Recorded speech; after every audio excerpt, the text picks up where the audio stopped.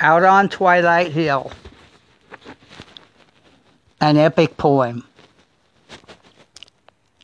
Out on Twilight Hill, where the sun is setting still, and the marsh rats and the vultures all await the breaking of the day, which never went away, and the eventide, which always falls too late.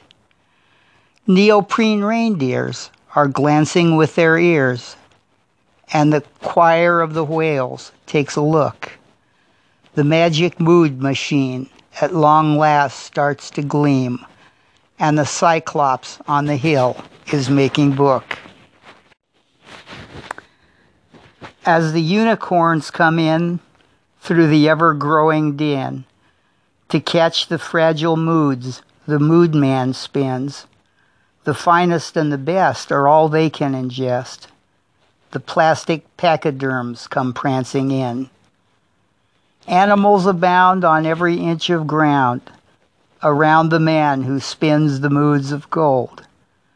But golden moods are rare, and the ones who win their share are the ones who teach themselves how to be bold. The gentle and the meek seldom find the moods they seek. The brassy and the bold are much too strong. It's mostly unicorns that fail to find their holy grail.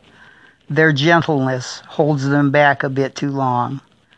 The Cyclops on the hill has a most lucrative still, with which he plies the ones who comes to bet on gentle unicorns who strive to gain the forms of subtle moods their souls need to survive. Bartering baboons and raving mad raccoons line up to place their bets with One-Eye Bill. The markers pile high as the rabbits all hop by, and the beagles and the huskies tap the still. At last the day is done, and the rising of the sun casts shadows long and dark on Twilight Hill. The unicorns are gone, and a lonely willow's song speaks at first, and then all remains still.